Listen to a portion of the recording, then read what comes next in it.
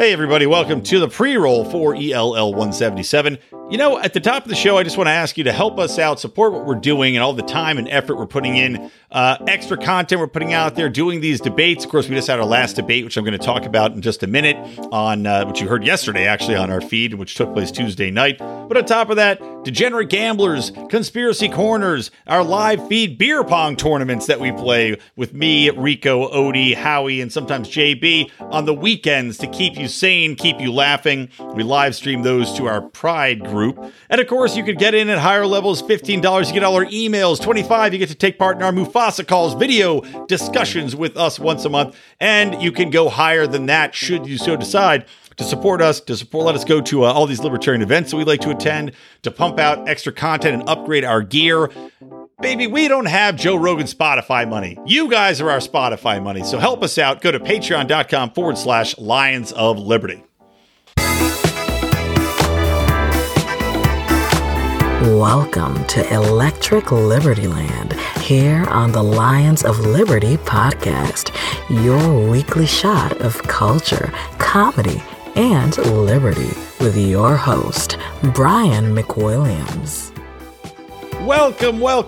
It is me, Brian, quote, alternative host, unquote, McWilliams, a nickname that was bestowed upon me on Monday's show, the flagship Lions of Liberty show, where Mark had Gene Epstein, of course, the great Don of the New York Liberty scene and the founder and head debater of the Soho Forum. He came on Monday's show and I guess gave me a flattering shout out by saying that Angela McCardle, who was on my show, he was referencing her. She came up in conversation. And of course, Gene goes, "Oh yeah, one of your alternative hosts. What was his name? Thanks a lot, Gene.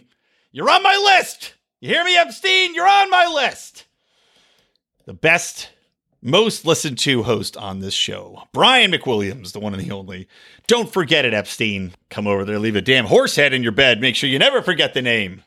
Going to be like when Mr. Burns forgot Homer Simpson's name and just traumatizes him. And Gene Epstein's going to wake up. Only thing he can say is Brian McWilliams over and over again. Brian McWilliams, Brian McWilliams, Brian McWilliams. Yes. Alternative host, you!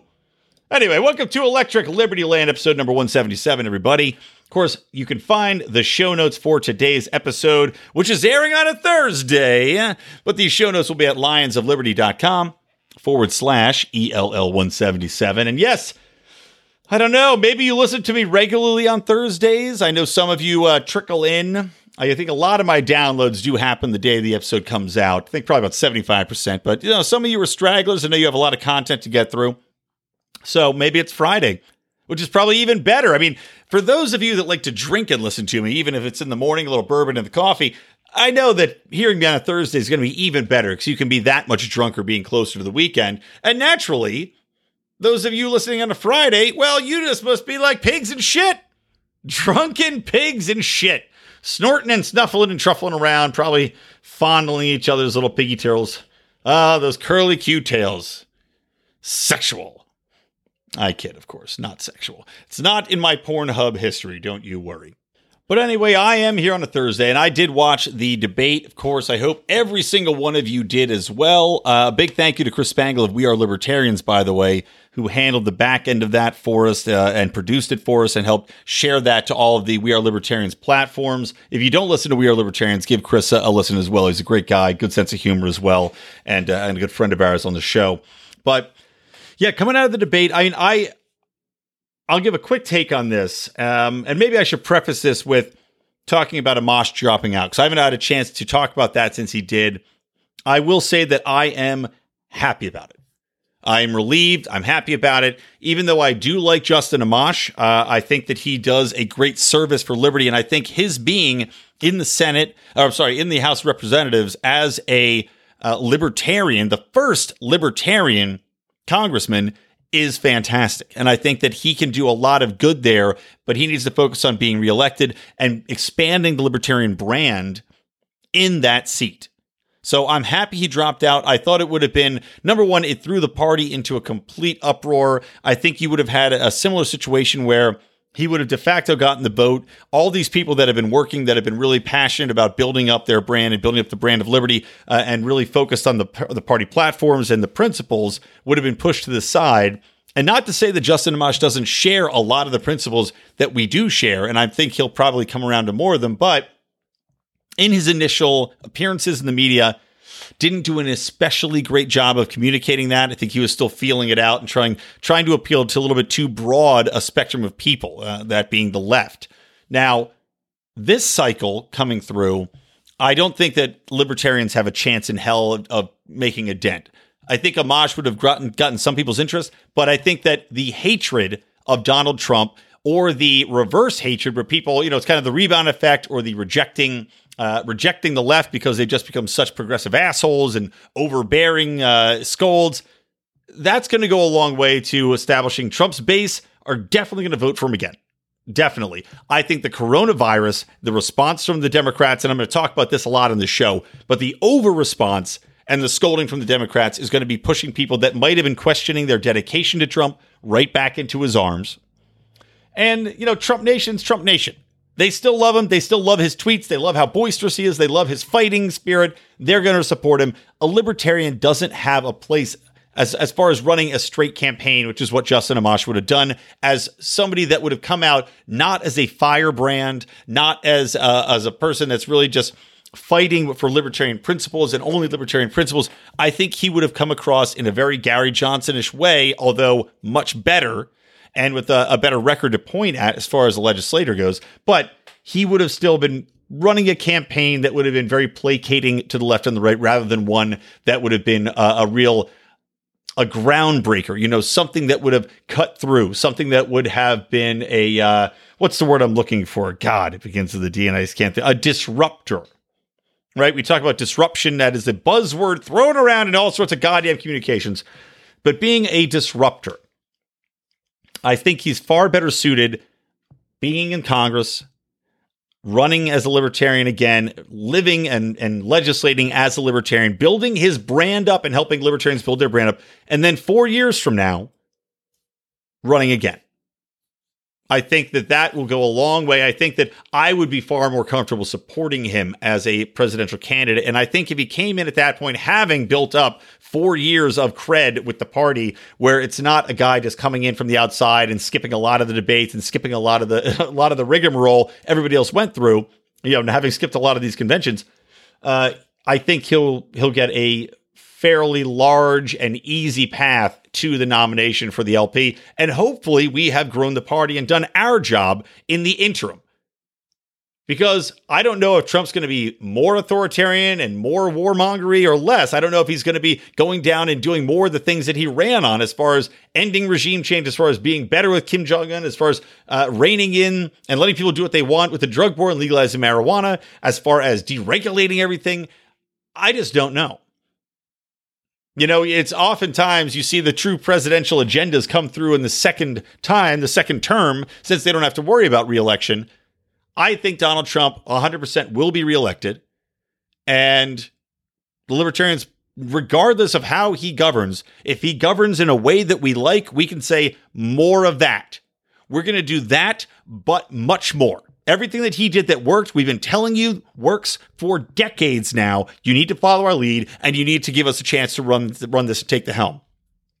If he goes the opposite way, if he goes more totalitarian, if he kowtows to Democrats, or if this COVID nonsense continues to go, and we have 2 years of COVID lockdowns and all this fighting, and these Democrats continue to push just rabid nonsense bullshit through in the House and the Senate with their new green deals and their massive spending and, spending trillions on sending immigrants to college, illegal immigrants to college, I should say. Well, then we've got a lot to push back on the other side. We can push back against all the spending, all of the bailouts, the welfare state, the handouts, the corporate welfare, the cronyism, everything else. We just have a better chance in 4 years with a straightforward campaign like an Amash would run, like a Judge Gray would run, with something like, I think even a Jacob Hornberger would run. And that brings me to what happened in the debate and my takeaway, and I will let you know who I'm supporting in the race. And this was very difficult because there were three candidates who really made it to my final pickings. Okay. And that's not to discount Jo Jorgensen. I think is a great voice for liberty. I respect her quite a bit. I think she's a very intelligent woman, and I hope that she remains a big part of the party moving forward. But she just, for me, didn't grab me. Just didn't grab me. For me, it was just like, okay, well, this is somebody that's very versed in the plank, but for some reason, she was not grabbing my attention. I know a lot of people are hitting her about NSA stuff. She did say she discounts the NSA and would just get rid of them on their debate. Adam Kokesh, love the guy to death. Love him to death. But for me, this time around, wasn't the candidate that I wanted to put forward. Same thing when we're talking about Judge Jim Gray. I love Larry Sharpe. And as of right now, I am undecided as far as who I'm going to pick as VP, but most likely, more than likely, Larry Sharpe. And I'm going to come back to that in a second. But Jim Gray has issues for me in that I think that he, again, I hope he is a strong voice in the party. I hope he remains active. I want to see him active within the party and as a voice that can be tapped for interview on certain occasions for the party. But he has views that I could not jive with. You know, his support for long-lasting institutions of welfare, you know, Social Security, as far as keeping the IRS, because he says we need the taxation to keep certain funds going, support for the FBI, things like that, I can't get behind. And I can't have a candidate out there, even though he does have a plan of attack. He and Larry Sharpe have a plan of attack as far as here's how we're going to go out and approach states. I get it. I appreciate it. But I just can't support certain parts of what he's supporting. Now, that leaves Jacob Hornberger and Vermin Supreme. I think Jacob Hornberger is a fantastic leader in the movement. I think he's a very smart man, a very nice man who has some absolutely hardcore principled positions as far as the way libertarians should be viewed, as far as how the party platform should roll out, as far as our viewpoints on getting rid of these programs, getting rid of welfare, getting rid of social programs, of getting rid of the IRS, of killing the CIA and the FBI off immediately, getting rid of the Department of Education, all of these things. I love Jacob's take on it. But for me, he falls into that, not the Amash camp as far as the way he would communicate the message, which is far more principled and straightforward. But I feel that because we're facing an unprecedented two-party duopoly and two sides that are so vehemently opposed to each other and have been building such animosity, Jacob is not the guy that's going to cut through this time. So Jacob, if you're hearing this, I love you. I respect you immensely. But I made a different decision. And that is I have formally endorsed Vermin Supreme. You probably see a video that will be coming out soon with my endorsement. I'll give you I'll try to keep it short, but the reason I endorse Vermin is because I feel like his reach, his campaign, his brand right now is what could actually resonate with a younger voting populace, as well as the people that are simply anti-establishment, those who are sick of the duopoly, those who are sick of what's going on with all the rules and the authoritarianism, the totalitarianism. We have a guy who is a living meme, who is standing up, who said, I am the epitome of outside. But Vermin has also been fighting for 30 years in this party. He has built this character up. He's gotten mainstream media attention. He knows how to work and get media attention. He knows how to work the social platforms quite proficiently. He's got a good team behind him. And I think that with the full force of the Libertarian Party, and I hope other people will support him should he get the nomination, I think that he can really make some massive waves. I could see him cracking the 10% support threshold fairly easily. You need a non-traditional campaign right now. And I think that the in on the joke, hashtag in on the joke, will speak to a lot of very smart people that are looking at this situation, that have been saying this two-party system's gone too far. We're simply going back and forth with totalitarians on both sides, and we need something different. They will look to Vermin, and they will look to happily cast a protest vote. But it's not just that. It's that this vote is an entryway. Just like with Ron Paul, who was bombastic. Ron Paul came out. He was a guy he was not non-traditional in the way he looked. He wasn't a boot on his head kind of guy. But what he said, the way he said it, the way he approached it, and his record were so groundbreaking that it shook people up. It shook them out of a stupor. I think Vermin can shake people out of that stupor. We just need to help him. And people will say, yep, I'm in on the joke. It'll be a badge of pride to say, I'm in on this joke of the system that we are fucking living under. And hopefully from there, they take their pill, they open their eyes to liberty, they open their eyes to what they've been doing, they open their eyes to the way the media has lied to them about the systems they have in place, the way in which these parties have manipulated the world, the way in which they simply pass power back and forth from their elitist high chairs, eating golden baby food up in the clouds, and say, this is the shakeup that we need. We get them involved, we build our base, we build the brand up, we build that support level to the point where we don't have to worry about, or we don't think that 3% is some sort of fucking victory, because it's not. So that's why I'm officially supporting Vermin Supreme. And honestly, I know he's got Spike Cohen as his VP pick. For me, I'd like to see Larry Sharpe. I want to see a Vermin Sharpe ticket, because that would bring together two of the absolute most potent campaigners, communicators, fundraisers, people who have brought a lot of people to the party. Vermin Supreme has by far brought more people into the party by registration numbers per the LP than any other candidate. Larry Sharpe has done an incredible job raising awareness. He's a great communicator. He's a great public speaker. He's a businessman. He's a serious guy with a ton of energy. That pairing, imagine Vermin up there, this boisterous meme, but you've got Larry to say, look, this is the serious side. And Vermin can be very serious as well. He's got good platform if you go to his website and read it. So you got Larry supporting that. You've got Larry who can get out there, who can really, if you want a voice of pure straight reason, you've got Larry out there communicating and just busting his ass, because Larry does not stop.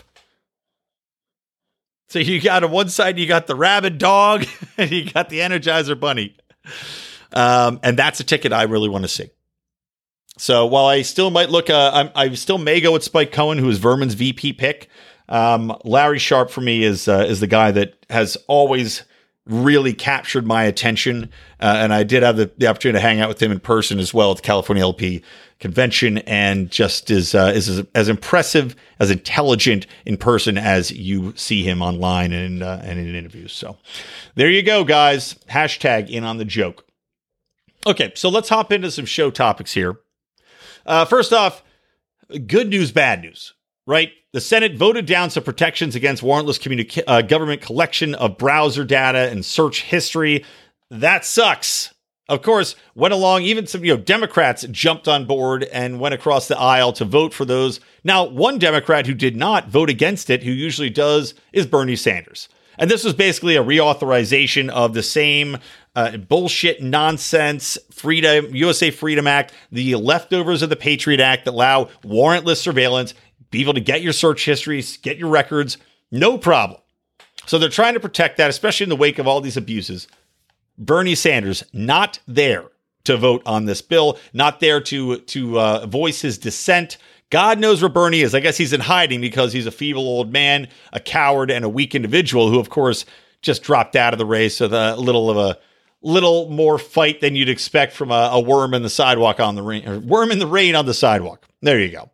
Took me a minute to get that imagery pulled up there, but God, you ever smell those disgusting worm smells just lying on the sidewalk after a rain? It's like just a weird, nasty smell. That's what I imagine Bernie Sanders just smells like all the time.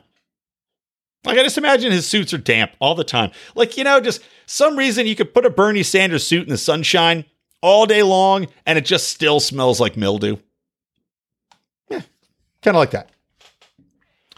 But the good news is that they were able to add in a couple more privacy protections before the vote becomes finalized. Now, they have to send this back to the House, but Mike Lee and Patrick Leahy increased the role of outside legal experts in FISA court hearings, allowing them to weigh in on FBI surveillance requests. Here's what Lee said on the Senate floor, quote, "The friend of court provisions amicus curiae I'm describing provides the opportunity for the FISA court to hear from a fresh perspective, a neutral, trusted perspective, one that comes with some expertise." Now, that's good, right? It's good that we've got these bill amendments, and it's got to go back to the House, then get passed again, then come back to the Senate. But it's good to see that put in there. At the same time, I don't know. Do we really trust they're going to have some organization that's going to weigh in on this, that's not going to be just another tool of the government, that they're not going to appoint somebody to this position who's just going to go along with the bullshit FISA that's already happened, that's just going to rubber stamp the rubber stamp? I've got my suspicions. I mean, you need more. And of course, they didn't go down the road that I would have liked, that anybody would have liked that's a liberty advocate and a privacy advocate, to say, no, you need a warrant for this shit. You can't just warrantlessly surveil us. You can't do any of this stuff. The FISA courts cannot be a secret court. You have to be able to access this. This goes against everything we stand for, to have a private court where you're not allowed to face your accuser, where you're put on a secret terrorist list or a secret watch list, or you're surveilled in private, and you have no recourse. And they do it to millions of people when you take in the amount of FBI information they can get with the HOP system. You know, I think it's like 2 hops now. Once they surveil somebody, they can get them in this. It's just madness. So once again, we see, just like I was talking about the opening ramble about the establishment to duopoly system, wherein they're virtually the same. They agree on almost everything as far as the acceptance of authority and wanting to dominate the populace. They don't care. All they care about is power. They don't care about these little itsy bitsy things that they argue that keep us distracted. Okay, moving on to COVID. Oh, COVID. So I don't know if it's just me that's seeing this as of late, or other people have been noticing this as well, but I mean, we have seen the long march of the Democratic Party towards authoritarianism.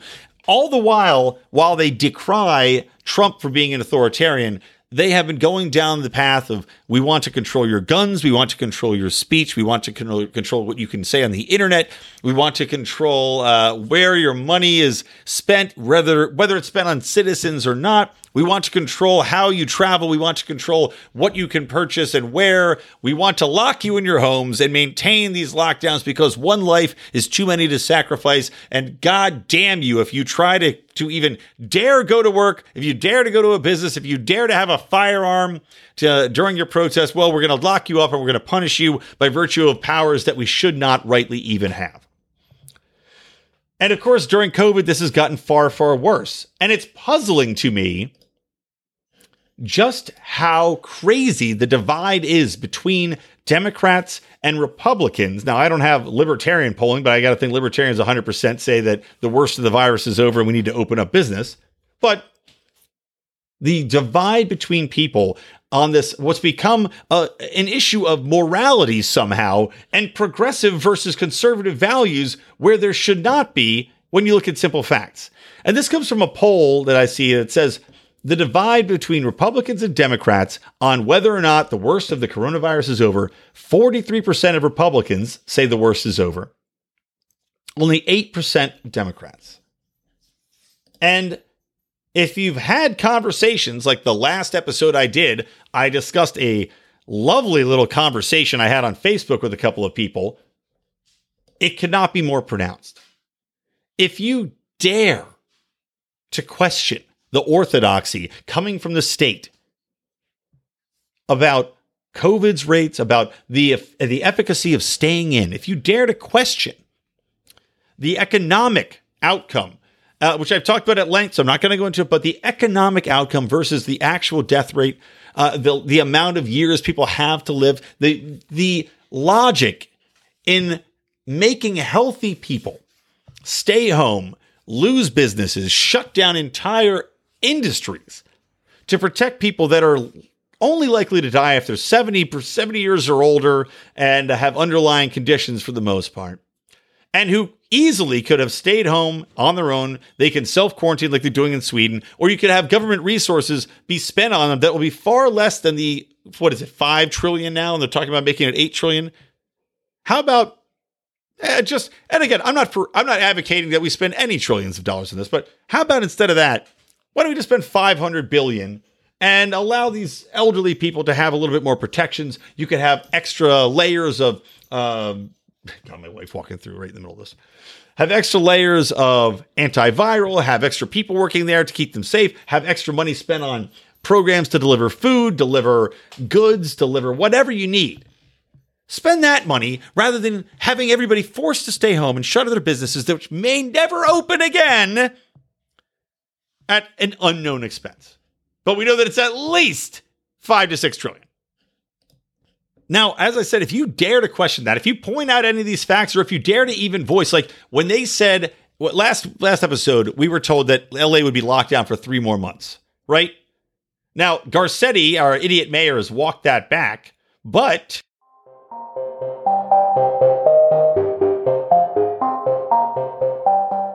before I finish that thought, I got to tell you about Adam Choite's People We Love podcast. Now, Adam is a guy that I know out here, actually one of the first people I met in the Los Angeles Liberty scene, a great guy, a supporter of our podcast, and you can chat with Adam over at the Lions of Liberty Pride if you join up. But he's got a podcast where he's talking to people, predominantly comedians, about what's going on, the life, the lead, what kind of things they're into, but also who they love.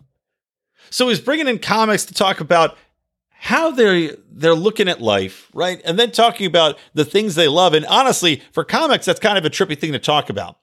Because especially for comedians, I don't know if people out there know this, but a lot of comedians are dark, disturbed, just messed up individuals. So it's an interesting flip side to hear a little bit more about what gives them joy, who they love, how they love, what they love. So in the People We Love podcast, Adam explores that. Now, of course, he's not just talking to comedians, even though comedians are obviously the best.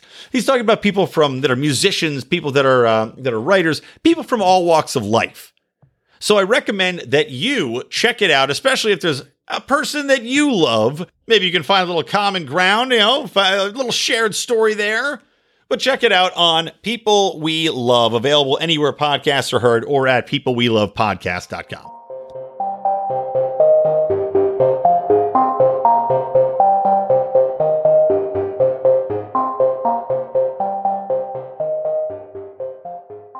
So picking it up, Garcetti, our idiot mayor, has walked that back, but now he still says that we need a vaccine before Los Angeles County opens up officially and fully. Now, what's funny is there have been a protest. I had Angela on talking about the protests here, and it was at City Hall, and there's another one, I think, on Memorial Day, which I am going to be attending. But the people, these Democrats' reactions, right? This acceptance of state authority, this just absolute rolling over mentally, is almost like members of a cult. I mean, it's like you're seeing these exact things because just like the climate cultists, just like any other cult mentality, they've invested so much into anybody that defies the government's mandates is wrong and evil, right? Have to be wrong and evil to justify their going along with these lockdowns. So the Democrats, instead of being happy that COVID isn't as bad as they thought, instead of being happy that there are signs that people should be reopening businesses as these states open up, as Georgia opens up, even Atlanta's super Democratic mayor says, yeah, you know what? It's not as bad as I thought. We see Texas opening up. We see Ohio now has judges overturning this law and saying, open back up. And Rico just said he went to the bar the other weekend, packed with people. People need to get out. They need to live. But these Democrats, instead of seeing this and saying this is good news, they double down on how bad it's going to be. And it really echoes the climate crisis, if quote unquote climate crisis, wherein you've got the orthodox viewpoint of these authoritarians saying we have to destroy these industries in order to save X. And it doesn't matter how much they shift the goalposts. It doesn't matter how much they change the parameters. It doesn't matter how much the models are wrong, provably, demonstrably wrong over and over. They can't break from the cultist viewpoint.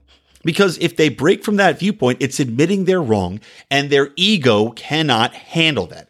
And we're seeing that play out here in this acceptance of authoritarianism and totalitarianism and fucking fascism, especially when we look at the control of information and how it's being censored constantly. I mean, the movie Plandemic, which I thought was a fairly interesting watch. I'm not going to say it's factual in every sense, but it's factual that the woman in Plandemic was a doctor working for Fauci. And I don't know if they destroyed her career or not. But to see the censorship playing out there, to see Facebook marking everything and taking things down that have COVID in them. I mean, my wife listens to Sam Tripoli's show, the Tinfoil Hat podcast, and I actually want to get Sam on. I'm going to reach out to him. But he's been basically ripped off of everything. They shut him down on iTunes. They shut him down on Facebook. They shut him down on YouTube. he's got nowhere to publish now because he's talking about the conspiracy theories. He's experimenting with his ideas, right? But you're not allowed to do that by these democratically controlled institutions, of course, Google, Facebook, YouTube, that's still Google. All these podcasting apps, Apple, they're all Democrat-controlled organizations that are in bed with authority 100%. And they will not allow the flow of information to open up and flow freely because they can't have anything challenge that orthodox viewpoint of lockdown good, people protesters bad. And you see the next step in this in that they have to equate the people that are protesting with being evil, which is why how many stories have you seen equating people that are protesting with white supremacists and Nazis and far righters? I saw an article that was saying, well, these things are a magnet for the far right and for Nazi sympathizers. Okay, why? Because they're anti-government? I mean, that's the only argument you could make is that people that are probably right-wingers are predominantly going to be anti-government because they want to live, or I should say alt-righters, or let's say ethno-state people. Okay, I could see that because they're anti-government. That doesn't make everybody at the protest a pure Nazi sympathizer or an alt-righter or anything else. There's simply people that want to work, or there's simply people like us who don't think the government should have this authority, which it doesn't, and we're seeing that play out in these court decisions, by the way. It doesn't have the authority to shut down industries, to shut down economies, to print money endlessly that inflates everybody's currency, it raises the cost of living, raises the cost of goods, to interrupt the supply chain, and to force people to stay in their homes or impose draconian and unconstitutional measures as far as what they have to wear as far as garb goes to leave the house. And on top of that, there's a lot of free speech infringing things that are happening here as well with the control and censorship of information. So, that brings me to my next point. What's fascinating about these protests as well, to me anyway, is the double standard that comes into play with these Democrats and how they view the protests. I mean, you've got people out, millions of women out protesting, right? In this Women's Day, this International Women's Day, when you can't really find any evidence that there's discrimination going on in the workplace, in wage gaps. All of that has been debunked. Pure and simple, it's been debunked. Women have it better today than they've ever had it virtually anywhere in the world during any period in time. I dare you to find somewhere that women have it better. And people will say, well, what about Sweden or Denmark or these places, Norway that have laws on the books for equality? Well, what's funny is when they actually passed equal rights acts and these acts demanding that women have equal status and everything else in the workplace, they actually have lower levels of women being in charge. They actually had a rebound effect wherein even though they had all these assurances and they've had all these acts in place, well, a lot of these models, especially in Sweden and Denmark and everything else, they have such a high standard of living overall that you had a vast drop in people going into the STEM careers, right? So they push all these things, and we're seeing that kind of play out in the fact that women choose to take other roles. Not everybody wants to go into science or mathematics or engineering just because now that we're pushing it, well, all these women will sign up. No. Some will, some won't. But predominantly, you do have women going into other careers like teaching and childcare and things that have more of a social aspect and social impact than let's go build a bridge. So as equal as you make it doesn't necessarily mean you're going to get the results that you want if you're a feminist Nazi, campaigner that's out there screaming that men are evil and the patriarchy has to be brought down and we need all these equality acts, because you might get the opposite result of what you want at the end of the day. And because of the cost of living, the quality of living being so high, women there opted to do careers that made them more happy. Sitting around, being an engineer, sitting in a chemist lab all day, I don't know. That's not everybody's cup of tea. It's our own J.B. Lubin's Dr. Science's cup of tea, but I don't know. A lot of women probably don't have that urge. They'd rather be doing something that's a little bit more in line with what makes them happy, with what might be decried as biological impulses, but being more empathetic, being more in line with helping people rather than the nuts and bolts of things. Not to say that's everybody, but when we're looking at what's happening, it certainly seems to be the case. But anyway, sorry, I'm getting off topic here. We see these millions of women marching, right? And we see people out in the streets. If you see all these Democrats voicing their support for immigrants, especially, right? If you have an immigrant march, like there was a few immigrant marches when Donald Trump was in there because people said he was racist and anti-immigrant and anti-everything, anti-immigrants working, which some of that might be true. But you have these immigrant rallies like in Los Angeles. I'm an immigrant and I am here and I want to work. And you had all these Democrats say, oh, yes, good for you. You should be able to work, you immigrant. All right. How dare anybody tell you you can't work? This is a free country. And now you have those same people looking at protesters who aren't just white. I mean, the majority of them are white, although Angela said quite a bit of the crowd was also Latino. I think she was like 50-50 between white and Latino with also some black people sprinkled in there. But now you see, they look at these protests where, in Michigan, you're predominantly going to have mostly white people there unless you're in Detroit, but rural areas and outside of Detroit, you're probably going to have more white people than not. But saying that these protesters who are white are somehow racist and Nazis for wanting to work, for wanting to open up the country and go and get their jobs and get paid for it. The same people who were fighting for illegals to be able to work in their country when they wanted now say that these people protesting are in the wrong for daring to question whether or not they should be able to go to work and run their business or go to work and make their wage to keep their family fed and don't just want to sit around and get a paycheck or get welfare payments or do whatever is going to be happening over the next few months as we all are forced to stay home at the point of a gun. And it's not just a coincidence either that they're the ones championing at the bit, I can't say it, championing.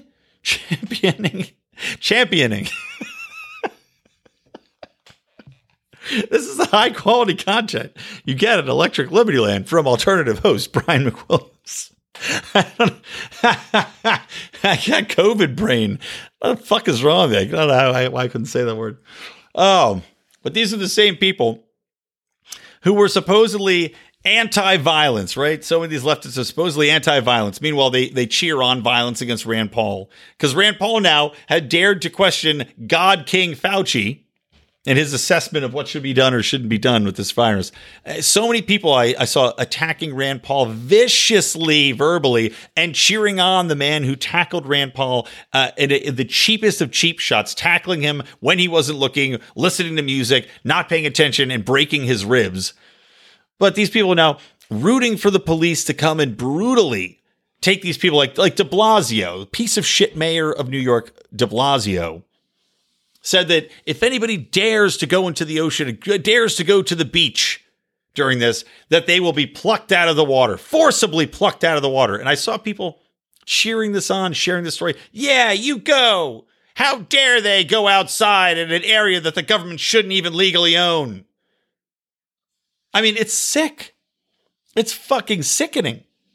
And you see this becoming this war of ideology with the maskers versus the no maskers. I mean, the people went out of their minds cheering on a Costco employee who took a card away from a guy not wearing a mask. Now, granted, I think that Costco has every right to say, we are a business. We are demanding that you go along with this. You wear a mask if you want to shop here. It's not your right, fat idiot that I saw in this video.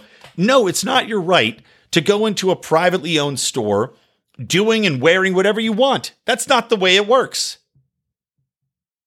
And what's funny about this too, again, the irony, the hypocrisy of the leftists just going along with this authoritarian stroke.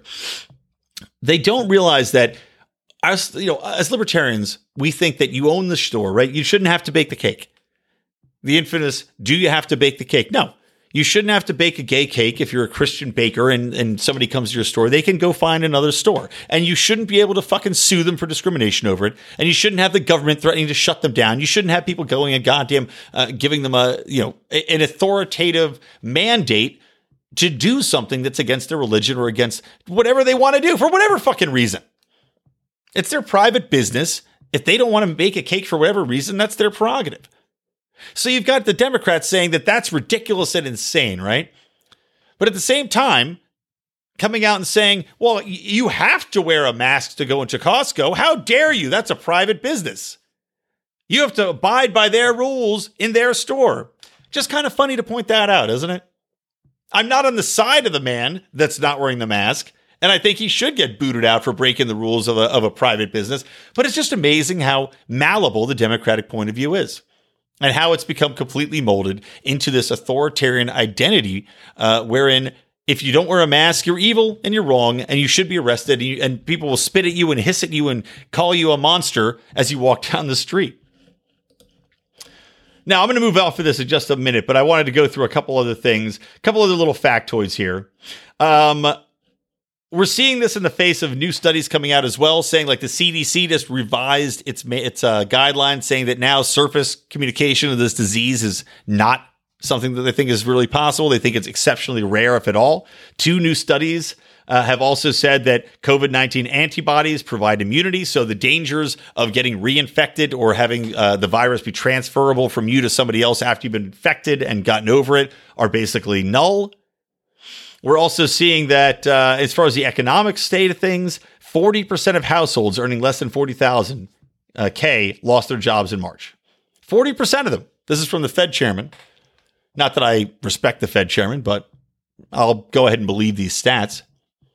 So while the Democrats, again, are saying that they're for the people, they're for the lower class, that they want the lower class to thrive and succeed, and they care about the working man, they're more than happy to go along with this authoritarian point of view that's keeping 40% of these households in poverty, out of jobs, for God knows how long.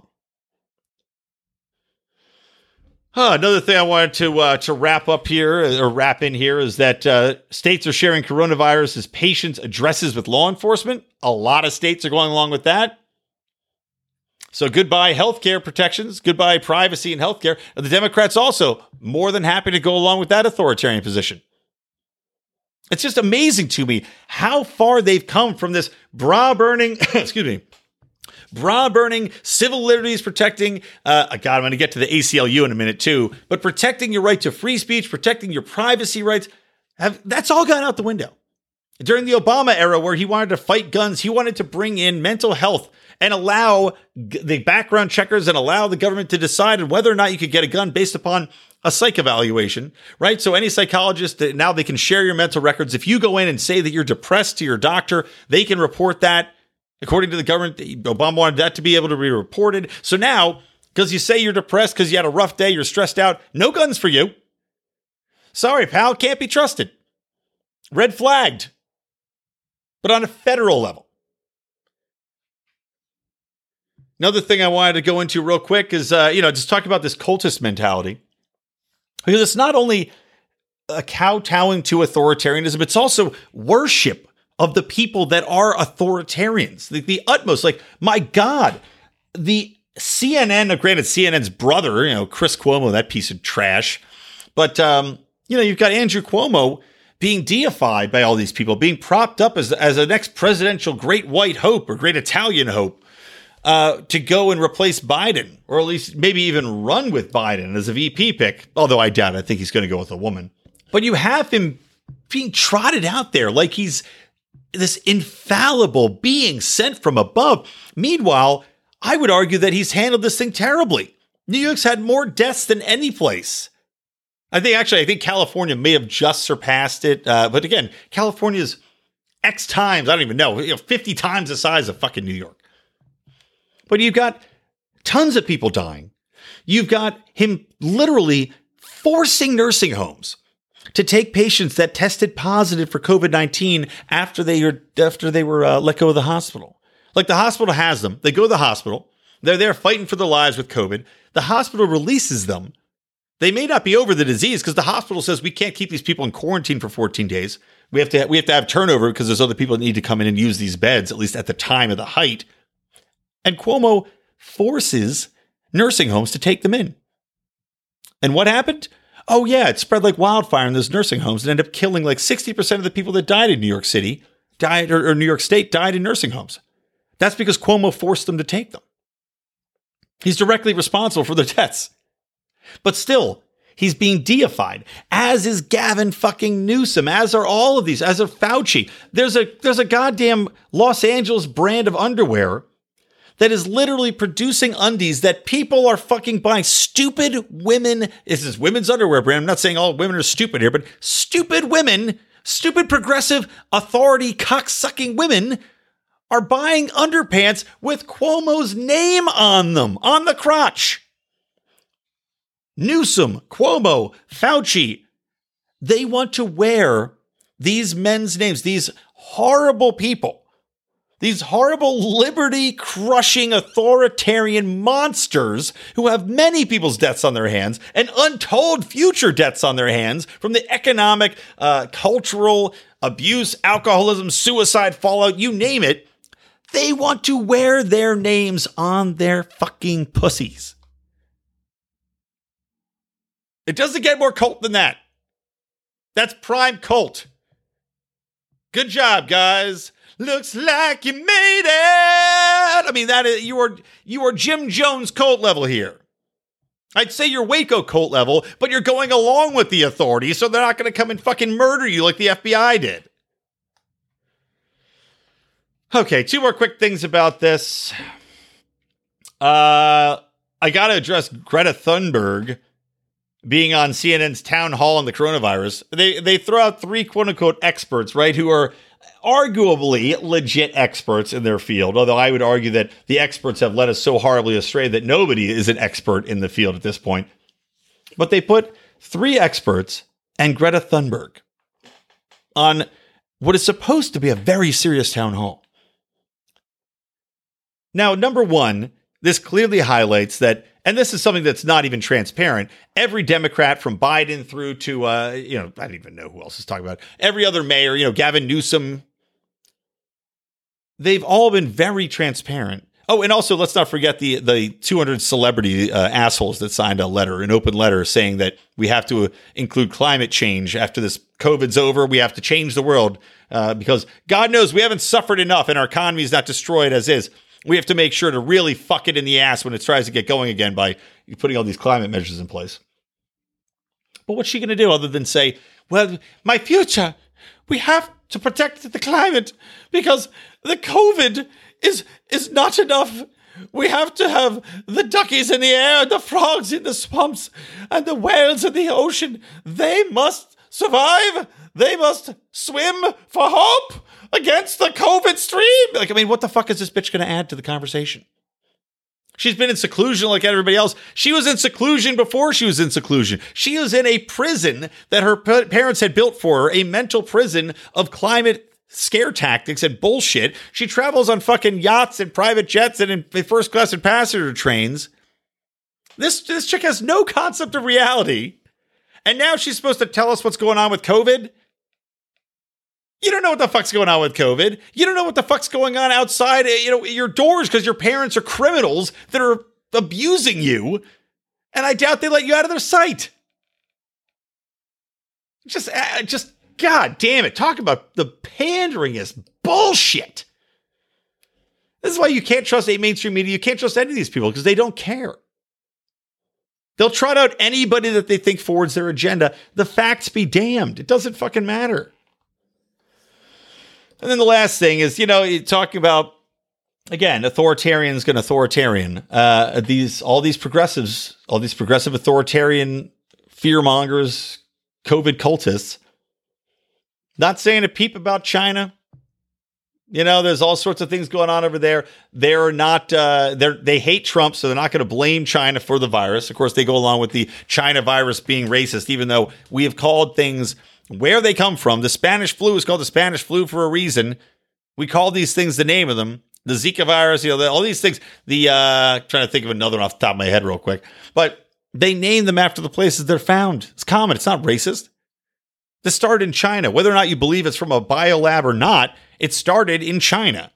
We call it the Chinese flu. It is China's virus to own. These people say that's racist, but in the meantime, they won't talk about what's going on in China. They won't talk about how the lockdowns in China were so awful. Welding people into their houses. The number of people that died officially and unofficially in China is atrocious. It's almost like they just designated these people to die of a COVID genocide within these city walls. But on top of that, China's arrested 500 plus people just for talking about the coronavirus, for talking about it on social platforms, for questioning the government's response to it. Where are these Democrats here? They don't care. Because to question what China is doing, to draw attention to the acts that China is taking against people that dare would question this, again, this orthodoxy that we've all been forced to accept and been spoon-fed by the media, well, they can't do that. Because if they do that, that means that they could be wrong. That means that the lockdowns could be wrong. And we know that they can't live with that possibility. They would rather have people die. They'd rather have children be abused. They'd rather have wives be beaten. They'd rather have alcoholism skyrocket. They'd rather hope a heroin epidemic and opioid overdoses reach into the tens of thousands rather than to fucking admit for one goddamn second that they were wrong on this lockdown and that their love and embrace of authoritarianism was the wrong way to go, and that the people protesting for their jobs and the people telling them this whole time that none of this is worth it, that yes, sometimes people have to die for the rest of us to live, can't acknowledge that that could be a possibility. It would crush them. And so, doesn't matter what the facts are. They will continue to tell us that we're all going to die. Should we take off a mask? Should we go to a diner? Or should we have a drink with friends in the park? Okay, a couple more things to wrap up on this episode. I mentioned the ACLU earlier. I've lost all respect for the ACLU. They're a farce. They're a satire of what the organization was founded to be. They no longer care about civil liberties. I mean, they are now actively filing lawsuits against the education department because of the changes made to Title X, or Title IX, They are actually arguing that somehow a double standard has been created in the way in which sexual assault and sexual harassment is being handled. Because Betsy DeVos dared to require that there be some sort of look into counter evidence, that they dare to redefine what is considered sexual harassment and make sure that it's not just something like, oh, well, a guy tried to kiss me one time. That they dare to question whether or not you should just immediately believe and expel somebody. And they're saying they're trying to couch this as far as DeVos giving universities an out clause as far as shirking responsibilities of Title IX, rather than giving them their fair due, giving people a chance to defend themselves against accusations. I mean, Christ, the American Civil Liberties Union is doing this is their take on it. Not that we have to protect people from allegations, from unfounded, half the time allegations and unprovable allegations that just could as easily have come from any person on the street that didn't even need to know somebody, could just toss these allegations out because they had a personal vendetta, and universities were just running with it without looking at any counter evidence. Again, I talked about this last show with Joe Biden. I just don't get it. And the fact that assholes keep supporting them. Like, I've seen people that I know do fundraisers for them, and it just knocks me on my ass. It's like the ACLU is just running on a brand identity that no longer is viable in any way. Like, they should rename themselves to the Progressive Civil Liberties Union. You know, something that redefines them and gives people some idea of what they're actually supporting, because it's just rabid, manic, progressive dogma. All right, quick chop to another one. I meant to talk about this more, but I keep running out of time. I haven't talked about this craziness with Guaido and this Green Beret raid into Venezuelan territory to try to oust Maduro. They went in with like a rag. I mean, it's like they took the plot of The Expendables and made it into a real life raid. I mean, like this company called Silver Corp USA, and they are hired. They're something like a $212.9 million contract, $1.5 million of which was owed in a initial payment. I guess they $1.5 million up front to go in, and then $212 million once they actually overthrew the government. And this is like signed by Guaido's people. We've got a literal letter stating this. So they hired these guys to go in, take Maduro out, overthrow the government, and then Guaido just comes right in. Now you have Donald Trump saying that he knew nothing about it, yet he's still working to free these former Green Berets that were involved. There was like a ragtag team of Green Berets and, operatives from various countries. Like you can see a fucking Ocean's 11 montage of them pulling the people in. Hey, you ready to rock? Like Rick and Morty getting the crew together. You son of a bitch, I'm in. I mean, this shit is literally straight out of a movie. I can't even believe that it happened. But they go in there, fail miserably, and all get captured. I'm blown away by this actually happening. Now, they're saying that the proposal to actually go in and do the raid was never given a green light. This is like per the spokesman for Guaido, but man, clearly it was. I mean, there's been shady shit going on. And I'm not saying I like Maduro. I think he's a goddamn socialist monster who deserves to be outed, probably deserves to have a bullet put in the back of his head. But I don't think necessarily that we should be hiring people to do it. I would hope more likely that somebody living in that country would take him out because of the horrible situation he's put them in, because the absolute poverty that he's put that country in. But goddamn, crazy story, man. And then, so speaking of guns, second to last item here. New Zealand gun crime rates soar following gun bans. Who could have seen this coming, guys? Our idiots of the week. Of course, this was their response to the Christchurch massacre, in which all these American gun control advocates clapped and applauded and said, "What a brilliant idea! Take away all the guns because this one fucking thing happened." Brilliant jerk-offs. So, of course, what ended up happening? Oh, here we go. New figures obtained by RNZ show last year the highest rates of gun crime and deaths involving firearms for nearly 10 years. Now, there's not been a corresponding increase in officers taking out or using their guns. Ah, yeah. You know why? Because these people are robbing the other people that don't have guns anymore. The criminals who are not going to turn over their guns or can buy guns illegally are simply going to go after the people that they know have turned the guns over. So no, banning guns doesn't reduce gun crime. Just fantastic to see this play out in real time. But still, people will argue that this is a great thing. Now, it's going to be interesting to see, because I talked about Canada banning like 1,500 kinds of guns after they had their own little shoot 'em up, in which no measures that they just introduced, no gun bans would have stopped it, because it was a legally bought gun with a guy illegally impersonating an officer, illegally going around shooting people. But it's going to be interesting when Canada now has a soaring gun crime rate after their own ban. All right, and last thing, because John Odermatt is a scum-sucking pile of garbage. Yes, John Odermatt, host of Felony Friday, somehow has ignored the Breonna Taylor story. I am going to do a quick talk about it. I think he's going to talk about it in not this upcoming Friday show, but the week after, mostly because I've been hounding him to do it. But Rand Paul recently came out against no-knock raids. I'm not going to put the sound effect in, but Paulus! But came out against no-knock raids because an EMT named Breonna Taylor, I believe she was 26 years old, was sleeping in her apartment with her boyfriend. Her boyfriend was armed. When the cops came in, no-knock raid style, kicked in her door, shot this EMT dead. Right?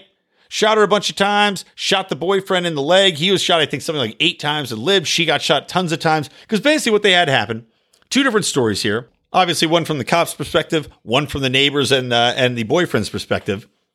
But the cops say that they announced themselves, that they then kicked in the door, right? They announced themselves, nobody answered the door, so they kicked it in, and then they started, they got shot at, so they returned fire, killed her dead. Then EMT, 26-year-old EMT, because they had a drug warrant, said there were drugs being sold on the property.